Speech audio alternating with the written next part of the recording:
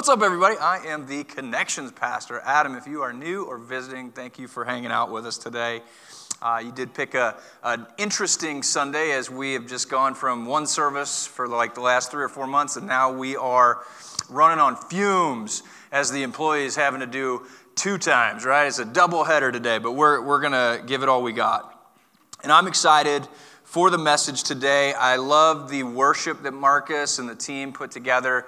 The songs were just so perfect for what's coming, and so I hope I can do it justice. We have been going through this series called The Power to Change, and it's really about what we call the fruit of the Spirit in our lives. It's these characteristics or attributes that can be noticed in someone who is following after a relationship with Jesus. And so I want to, before we dive into the 2 that I've been assigned, goodness and kindness, I want to just go over the theme verse here with us. It's up on the board, and it's in Galatians chapter 5, verse 22 and 23. It says, "The fruit of the Spirit is love, joy, peace, forbearance," which is patience, "kindness, goodness, faithfulness, gentleness, and self-control."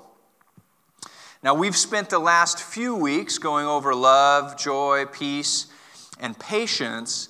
And one of the things that has been made crystal clear to me throughout this series is that those are not default settings for me. That's not how I wake up in the morning and I'm just ready to go. There is this acute awareness in my insufficiency to be Christ-like. I just know that I can't always be on.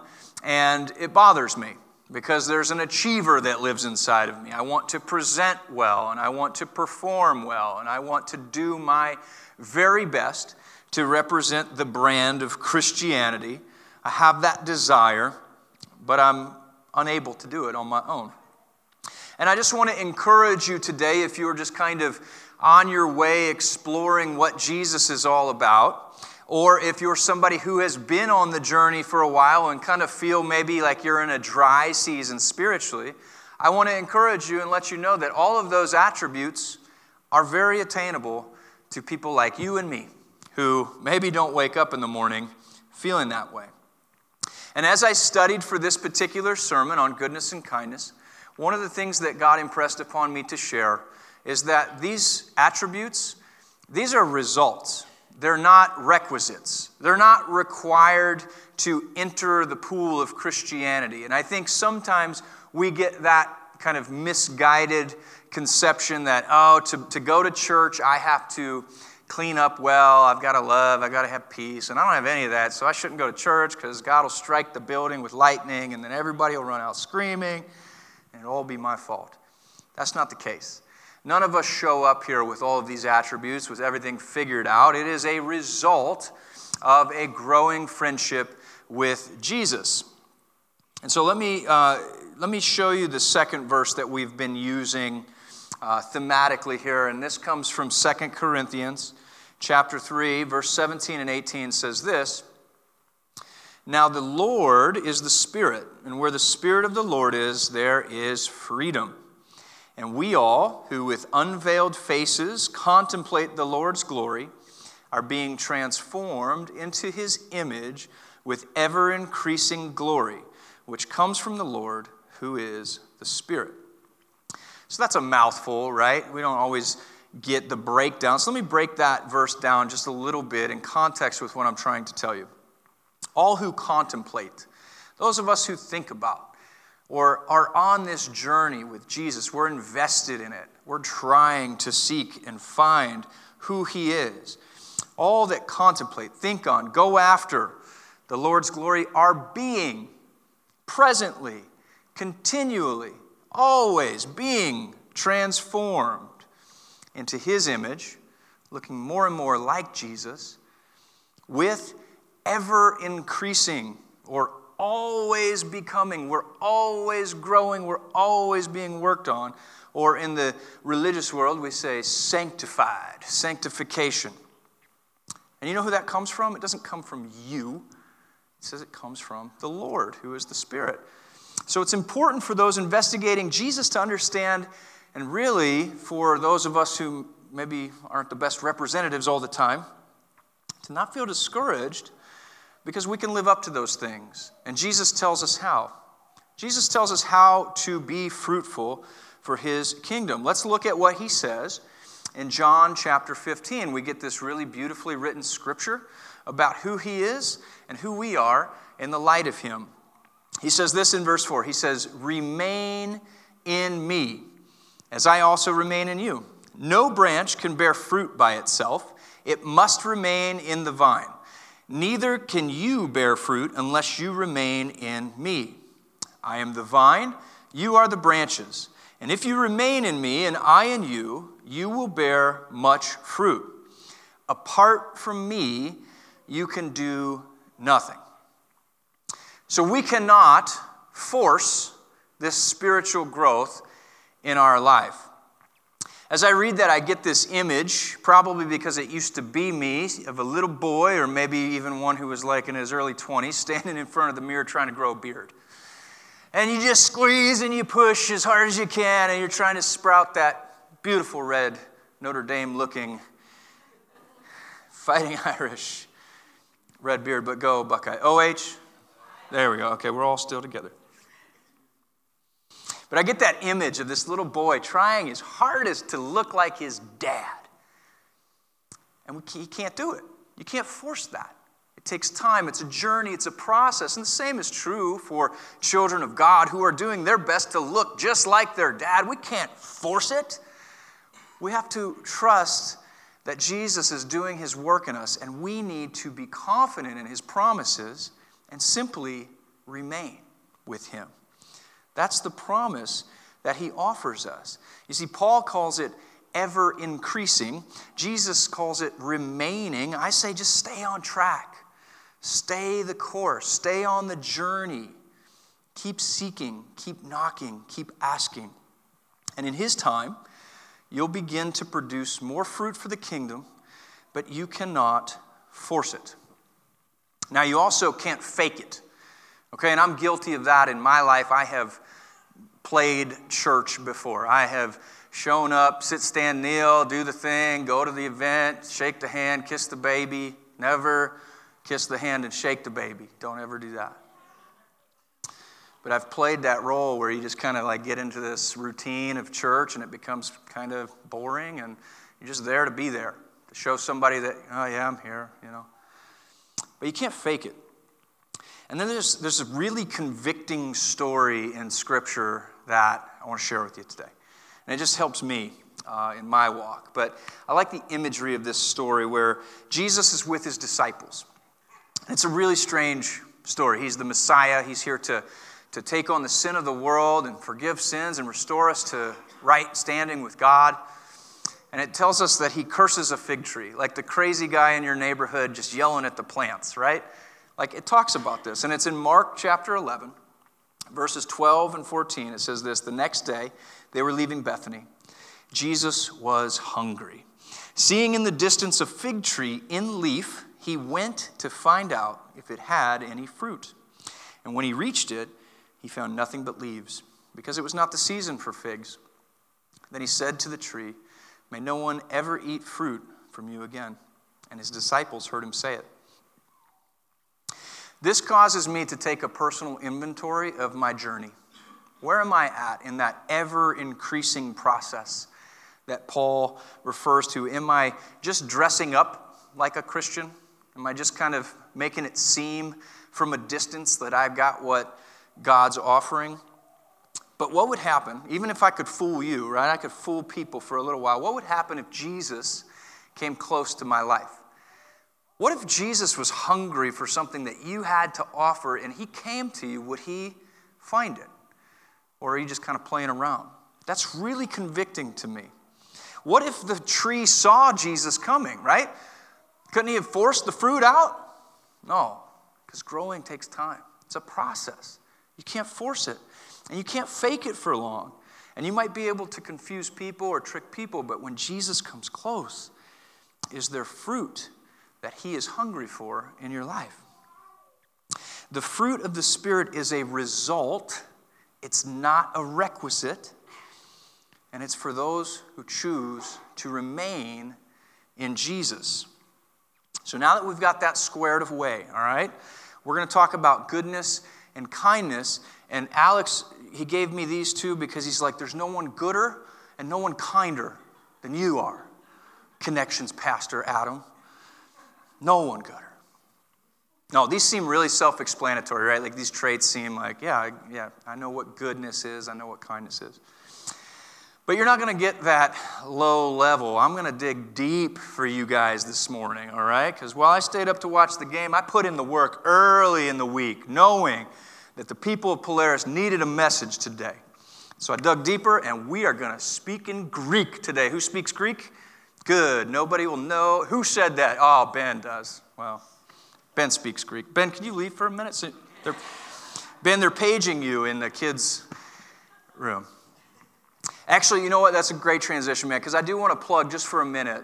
If you are not in a community group here at Polaris, you're really missing out. Because one of the things that we talked about at our men's Bible study the last week was that some of the words that we use in English don't really tell the whole story of what it's trying to drive home. There are some different meanings behind some words that we use all the time. For instance, like if I said, I love nachos, and then in the next breath I said, I love my wife, I hope you would know that there's like more meaning to I love my wife than there is to I love nachos.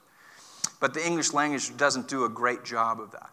And so for the words goodness and kindness, I wanted to explore that. And it's not always the case. Sometimes it just is what it is. Like, you know what goodness means in the Greek? It's pronounced, Ben, you know off the top of your head? Good. Let me tell you, sir. It is agathosine or agathosine, depending on which hood you come from in Greece. Do you know what that means? It means doing good. See, we knew that one. English does that one justice. There was no extra juice in that squeeze. But kindness has a little bit more oomph behind it because the word trestotes is derived from a word trestos, which means useful. Useful kindness. And that's different. That hits a little different. So the goodness and the kindness that Paul is describing, attributing to the Christian person following after Jesus is a useful kindness. It's a useful good works. You know, we hear a lot about these random acts of kindness, and I don't want to thwart any of you from paying for me in the drive-thru. Keep doing the random acts of kindness, because I frequent the coffee shops. So keep paying for the person behind you. It might be me. I don't want to prevent you from doing that. They're great things. It's very nice to do that. But the type of kindness that Paul is talking about is an intentional kindness. It's not random at all. It's intentional. It puts aside preference. It puts aside opinion and stereotype. And it's kind to those who may be undeserving, maybe those who don't look like us or act like us or live like us or believe like we do. It's a type of kindness, truly, that would only come from the power of Christ living inside of you. Because we don't all wake up wanting to do good for the person that's got the MAGA hat on or the person that's riding with Biden. You know, like those two people don't want to serve one another right now, right? We're being called into that type of service, though, and that type of kindness. And fortunately, Scripture provides us with a beautiful story, a beautiful passage where we will see some useful kindness. Now, if everybody would just reach under the seat in front of them, grab a Bible. We'll turn the lights up just a little bit. We are going to turn to Luke chapter 10, and this is on page 1041. 1041, Luke chapter 10. And we're going to read a story that is world famous, even for people who never heard of church before. You know this story. And to put it into context, Jesus is in this debate with one of the experts of the law, somebody who would have had some clout, and they're trying to justify their actions on who they love and who they're good to and who they're kind to. And they ask, well, Jesus, who really is our neighbor? And so this is where Jesus kind of sets them straight. Everybody there? 1041, verse 30 on the left-hand side. I'll start reading. It says, in reply, Jesus said, A man was going down from Jerusalem to Jericho when he was attacked by robbers. They stripped him of his clothes, beat him, and went away, leaving him half dead. A priest happened to be going down the same road, and when he saw the man, he passed by on the other side. So too a Levite, when he came to the place and saw him, passed by on the other side. But a Samaritan, as he traveled, came where the man was, and when he saw him, he took pity on him. He went to him and bandaged his wounds, pouring on oil and wine. Then he put the man on his own donkey, brought him to an inn, and took care of him. The next day he took out 2 denarii and gave them to the innkeeper. "Look after him," he said, "and when I return, I will reimburse you for any extra expense you may have." Which of these 3 do you think was a neighbor to the man who fell into the hands of robbers? The expert in the law replied, "The one who had mercy on him." Jesus told him, "Go and do likewise." It's the story of the Good Samaritan, right? When I read stories like this, I like to kind of immerse myself into it because it's all about me. Scripture was written for Adam and Adam only. But I like to figure out which of those characters I am. And I like you, the parishioners here, to kind of think about that story. Which of those characters are you? I'll tell you which ones you shouldn't be. Don't be the priest, and don't be the Levite. You see, the 2 characters, the priest, the Levite, this sounds like a joke. A priest, a Levite, and a Samaritan were walking into church. Don't be the person who has the title but doesn't have anything real. It doesn't have anything useful. You see, the priest would have been looked at as a godly person, someone who should have been good and should have been kind. And maybe they were a little bit, but it wasn't that trestos, that useful kindness. The same with the Levite, the people who had been assigned to helping God in the temple. He had the title. Surely he would be kind. But those 2 religious types walked away from, and some of their rules maybe even kept them from helping that man. So it's not necessarily that they were bad people, but their kindness was not useful. God's not interested in religious fruit. He wants real fruit. He wants real, useful fruit. So don't be the priest and the Levite. Let me offer my thoughts on this story of who I am. I'll tell you who I am. I believe I start as the victim, but I believe I'm called to be the Samaritan. And I think we all are. You see, there is an enemy that John 10:10 says, a thief who comes to kill, steal, and destroy. Maybe to rob you, just like the man on the journey. Leave you half dead on the side of the road, beaten, bloody, helpless. I've been in that season of life. The enemy has tried his best and oftentimes succeeded in leaving me that way. And there have been times where I've looked to religion or I've looked to religious people and they've kind of excused themselves from my circumstance. Maybe my circumstance was a little too messy for them to associate with. It didn't quite fit into the box of the rules that they followed. But then there was this man who came along my path, and he was a rule breaker. Man, he would heal people on the Sabbath. He would pick wheat when they were hungry on the Sabbath. He would break the rules of religion.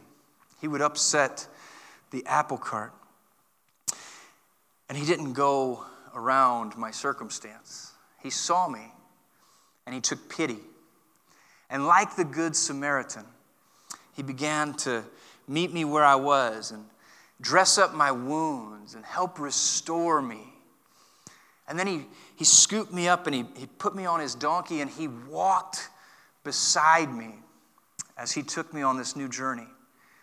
And he led me to a community of people who were also there to rest and be restored and be healed under the care of an innkeeper. And then he said, I'm going to pay for you. And he paid a price that I could not pay, that I could not earn, that I couldn't work off, that I couldn't have even mustered up the courage to ask for on my own. He met me, saw pity, had mercy, did something about it, and then paid my tab. But then did you catch what the Samaritan said? And this is where I think this is just a cool turn in the story. He told the innkeeper that when I come back, I'll settle the debt. I'll settle the rest of it. Jesus paid that price for you and I, and he plans on returning. And when he does, he'll take care of the rest. So you and I can be useful, be kind, be the good Samaritan to the undeserving, because we were once undeserving. We were once half dead.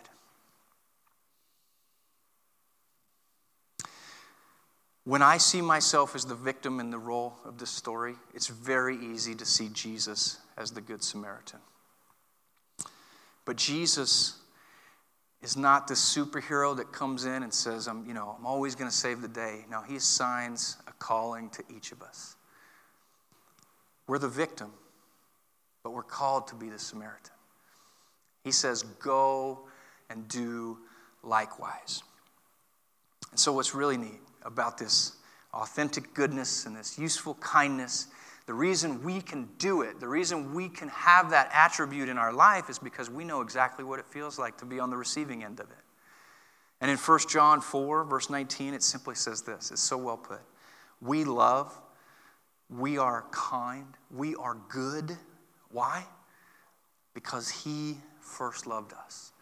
He was good to us. He was kind to us. Useful goodness, useful kindness. It cannot be faked. It cannot be forced. And sometimes you cannot even feel it. I'll call the band back up. You guys can come up. And I just want to share, as I prepared for this sermon, I want to tell you how nerdy I am. I have a whiteboard in my office. I was so excited to get it, the dry erase markers, And I do it because, like, when I get a thought, I'll run down and I'll just write the thought. And so for the message, I'm like, you can't fake the fruit. You can't force the fruit. Like, I should write a song about fruit, man. Like, this is good. And one morning before school, my fifth grader, Mackenzie, she came in and she wrote this message on the whiteboard. And it says, be kind, be a leader, do your best. I love you. I am proud of you. And if you know and do all of that, you will have a great day. That is a mantra that I have shared with them daily as I drop them off at school. And I don't get it right, but maybe once every 5 days. There are days where I call Lindsay and I'm like, I wrecked the kids today. They're broken, for sure. But regardless of how I feel, and regardless of if they're giving me the silent treatment or their eyes are rolled to the back of their head, I say it and I just repeat it because I want them to know. Now, regardless of how you feel today, regardless of the season that you feel yourself in, God wants you to know that you can be kind, that he loves you, that he cares for you, that he's walking with you on this journey. Some of you, he's waiting for you to just turn to him. You can't always feel the fruit. And God speaks to us through his scripture. Are you in the Word? Are you reading your Bibles? You might not always feel like doing that. You may read it and not feel it, but man, there will be a time in your life where you feel that fruit just kind of come out and like, man, God tells me who I am. I know who I am because of who Christ says I am. And I know what he says I am because I read his word and I get in the Bible and I get with the people in the church. Jesus is rooting for you. He's cheering for you. He's walking with you. And you're being followed. You're actually being followed. And King David writes the most famous psalm, Psalm 23. And after all of the peaks and the valleys of his life, where he was a shepherd boy, he was an adulterous murderer, he was the king of Israel and real successful, all these peaks and valleys, he writes this in Psalm 23:6, surely your goodness and love will follow me all the days of my life. You're being followed. The fruit of the Spirit, the fruit of Jesus' work in your life is following you, remaining in relationship with Him. The next generation of believers, the next generation of Christians, they're following you. They're looking at how you love, how you live, how you lead, and they're going to do it just like what they see. And surely the Father's goodness and His kindness and His love is following you all the days of your life. Let's pray. God, thank you so much for your love, for your mercy, for your goodness and your kindness that pursued after me, chased me down, walked beside me, and was so favorable. God, I pray for all those here today in their journey that they would see you, be aware of you, and surrender to you, Lord, and just walk beside you all the days of their life. In Jesus' name I pray. Amen.